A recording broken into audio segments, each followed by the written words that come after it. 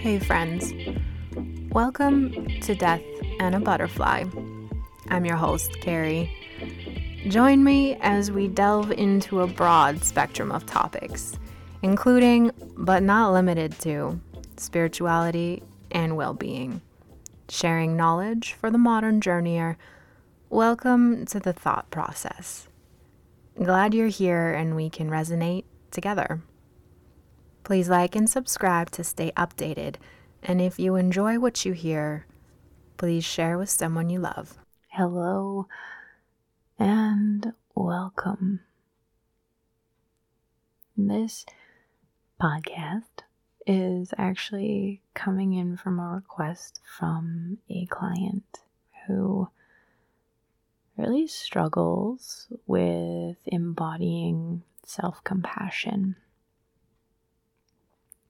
So, I figure I'll maybe speak to some of my own experiences on this, and then maybe give some sprinklings of information in between.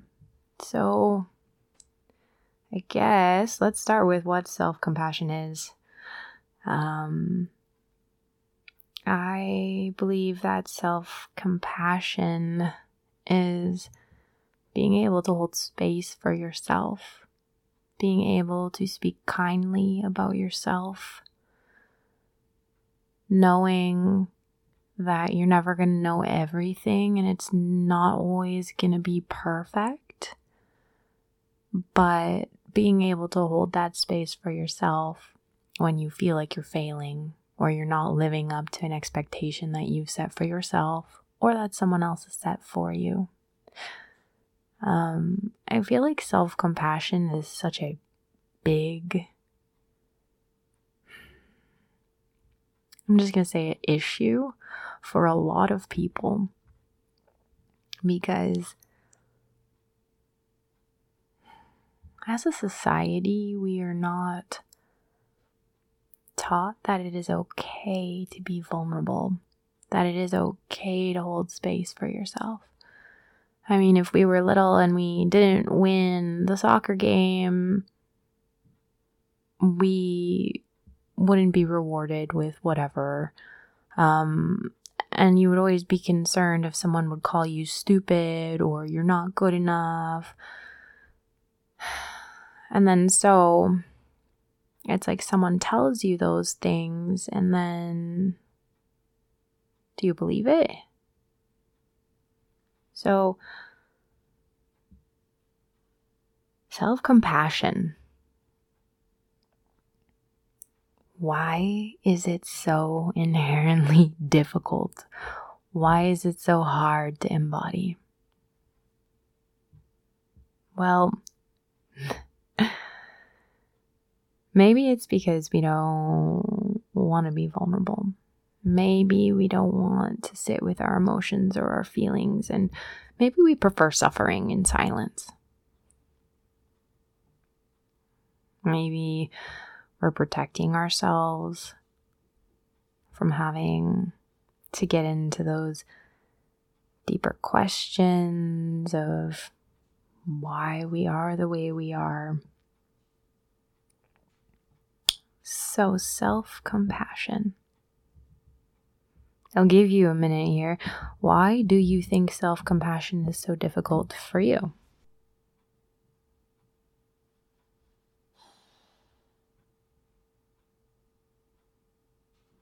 All right, so I'm going to be reading a couple excerpts from the book by Dr. Joe Dispenza, Breaking the Habit of Being Yourself.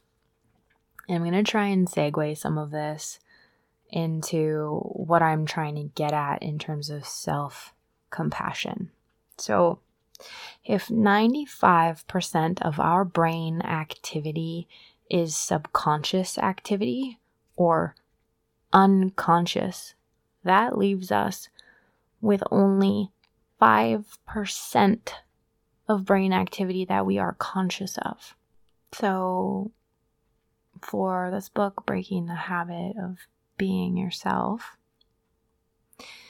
The excerpt I'm going to read a few from this chapter, but it's about overcoming time and just being present. And while this doesn't necessarily really scream self-compassion, I'll try and tie it together just to make a bit more sense.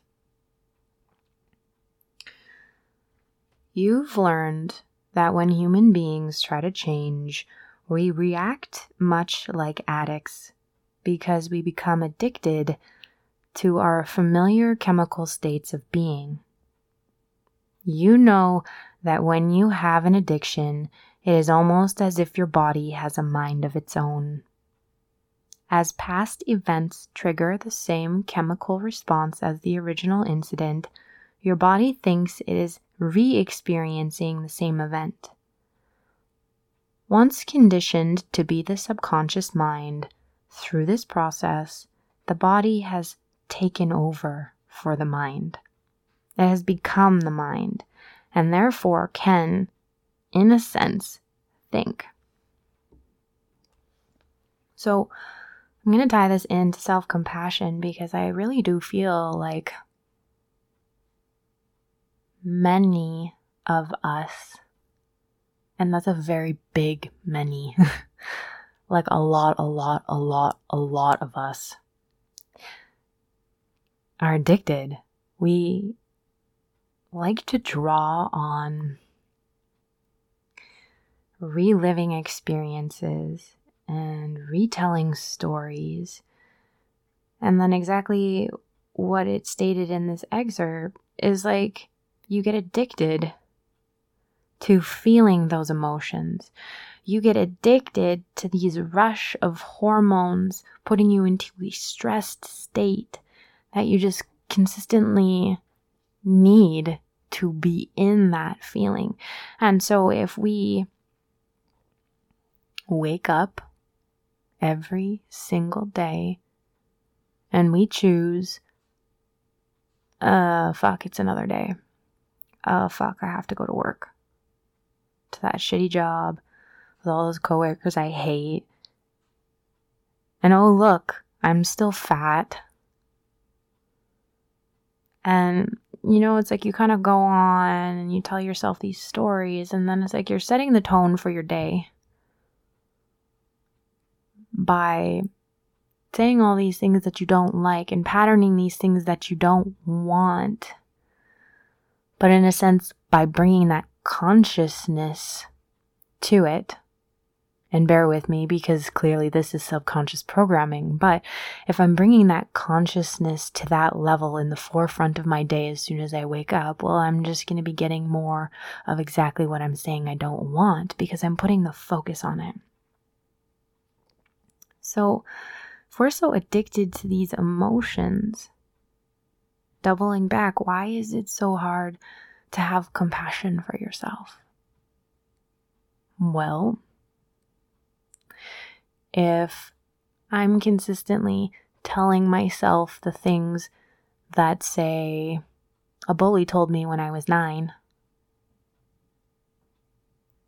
then it's going to be harder and harder to find self-compassion for myself, because if 95% of my brain activity is subconscious, and I have kept repeating this lack of self-compassion for myself with this negative self-talk and reinstating that I'm fat, I'm ugly, I'm too much, I'm a failure, I'm insert anything that you literally tell yourself every day. If I am subconsciously programming and telling myself that, and my brain is going to believe exactly what I'm telling myself. So then, could we not deduce that if I'm consistently telling myself these things, then I'm going to believe these things, and perhaps then if I believe these negative things about myself, then I must inherently be that. And if I am such a terrible or bad person, then it's going to be really, really hard to find some self-compassion for myself.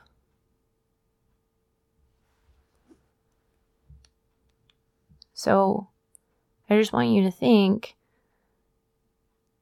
that if you are so unconscious of the things that you're saying, you're basically running in autopilot. And I think that's a big, big one for negative self-talk. Next excerpt. Here's how it works. You have an experience which has an emotional charge. Then you have a thought about that particular past event. The thought becomes a memory, which then reflexively reproduces the emotion of the experience. And if you keep thinking about that memory repeatedly, the thought, the memory, and the emotion merge as one, and you memorize the emotion. Now, living in the past becomes less of a conscious process and more of a subconscious one. So that, I think, ties into basically everything that I roundabout tied into self-compassion, because he's speaking from a perspective of remaining present. Because as soon as we go into our past thinking of that experience happened, because it did happen, you're no longer living in that experience, you're past it. But again, our brains are almost hardwired or trained to go back to those things because now that's a subconscious area. So, memorizing emotions begins with a thought, turns to a memory, turns to an emotion. So then thought is memory that leads to emotion. And then it's just a memorized emotion. So are we just acting out one big memorized emotion? Well, I'll give you some context. I used to have hella road rage. And it would get to the point where I would literally yell in my car at other people for doing dumb shit. But it's what did that serve me? Other than the fact that I allowed it to sometimes ruin my day. I then was getting myself worked up into my fight or flight mode, releases of adrenaline. I literally emotionally worked myself up. And for what?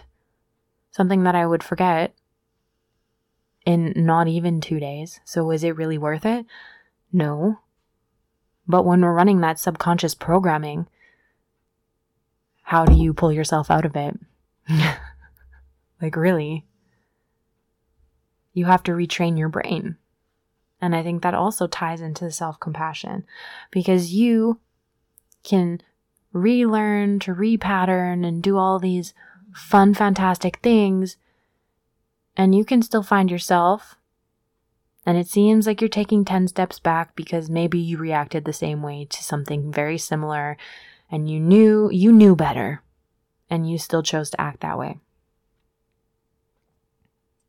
It's fair. Shit happens. If you have been patterning the same habits for, say, 27 years already, of course, you're going to have some moments where you fall back. I think the difference comes in when you're actually conscious of it. And yeah, you can still choose to react. But maybe the difference is this time you noticed that you were reacting. Whereas before, you were just running that subconscious program and you were very unconscious of what you were doing. So maybe this time around, you're conscious of what you're doing. I feel like this heavily ties into self-compassion, because if you catch yourself in a moment where you aren't holding space for yourself, when you are not having compassion for yourself or for the situation, how you're acting in it, then again, how do we move forward? So if I'm having negative self-talk and I notice it, what is a way that I could maybe combat that? Could I maybe be hey, no, actually, I am not that. and I am this instead. It's like a positive reframing in a way. But in terms of self-compassion, I feel like it could be the smallest thing to really get started. I think really starting self-compassion for yourself could start whatever time of day you really choose. But I would say try and start in the morning when you first wake up. What are things that you tell yourself? Be mindful of what you're telling yourself. Hell, I would look at it for a week. Be very conscious of the patterns that you're doing.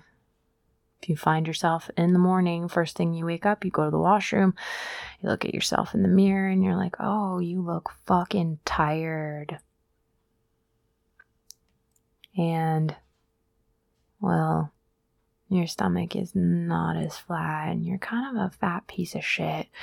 You know, like if you take notice of the fact that you're speaking to yourself that way, and you notice that this is a daily thing, that you look at yourself in the mirror and you tell that to yourself,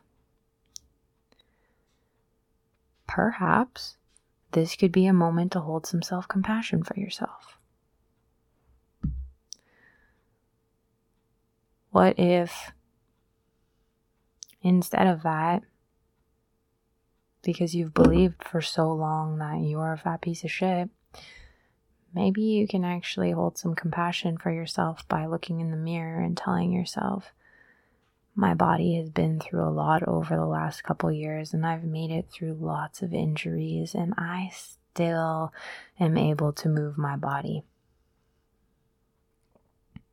I think even in terms of reframing, a lot of us, and I'll use fitness as an example, a lot of us are like, oh, I have to go to the gym and I don't want to go to the gym and I don't want to have to get sweaty and I don't want to this and I don't, whatever excuse you want to tell yourself. How about we reframe, have some compassion for the fact that your body is able to move, that you have the ability to freely move your body and exercise it in order to be better. Again, I feel like so much of society is patterned to make you feel less than.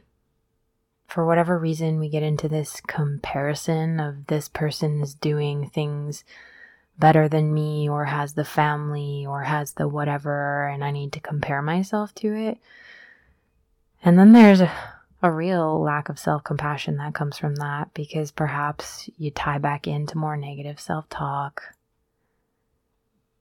Whatever it is that maybe I did X when I was X years of age and that was the stupidest thing I could have ever done. And maybe you hold some emotions to traumatic events that you perhaps still can't let go of because you could have acted differently and you didn't. Maybe you broke into someone's car when you were young and you got caught and you fucked up and now you still rerun that through your head and you tell yourself how terrible of a person you are. Now that's literally just an example. I don't know why I felt compelled to use it, but it's like a lot of things that we hang on to for the majority of our lives is replaying shit in the past. And you're no longer there. You're in the present moment. So, how can you have more compassion for yourself in the present moment by being conscious, bringing awareness to how you speak to yourself, how you take care of yourself, how you hold emotions, feelings for yourself, Are you able to be vulnerable? Or do you see that as a negative? Do you feel like, if I'm vulnerable and I tell people about all these bad things that I've done, that still equates me to a bad person? No, that equates you to someone who has had life learning experience. And like all of us, we fucked up at some point. It just builds character. And it doesn't mean that you are the same person that you were 3 days ago, 5 months ago. 5 years ago. I'm not even the same person that I was 2 weeks ago. And I think it's about really holding that space for yourself. Know that there are always going to be ups and downs and ebbs and flows, and you need to take it as you go. But my best piece of advice is just from learning and having to figure out self-compassion for myself is emotions and feelings are there because it's based on a past experience or a trigger. And if that gets brought up for you in a situation, that is something for you to look at. And you can hold compassion for yourself.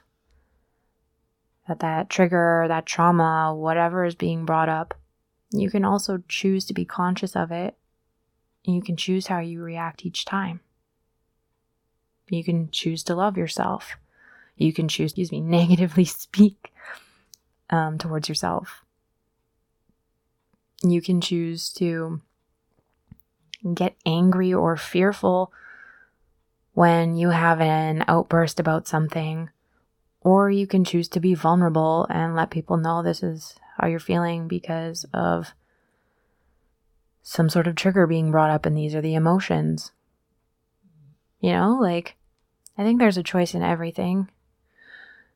And as far as self-compassion goes, it's probably one of the biggest choices that you could make in terms of really holding that space for yourself.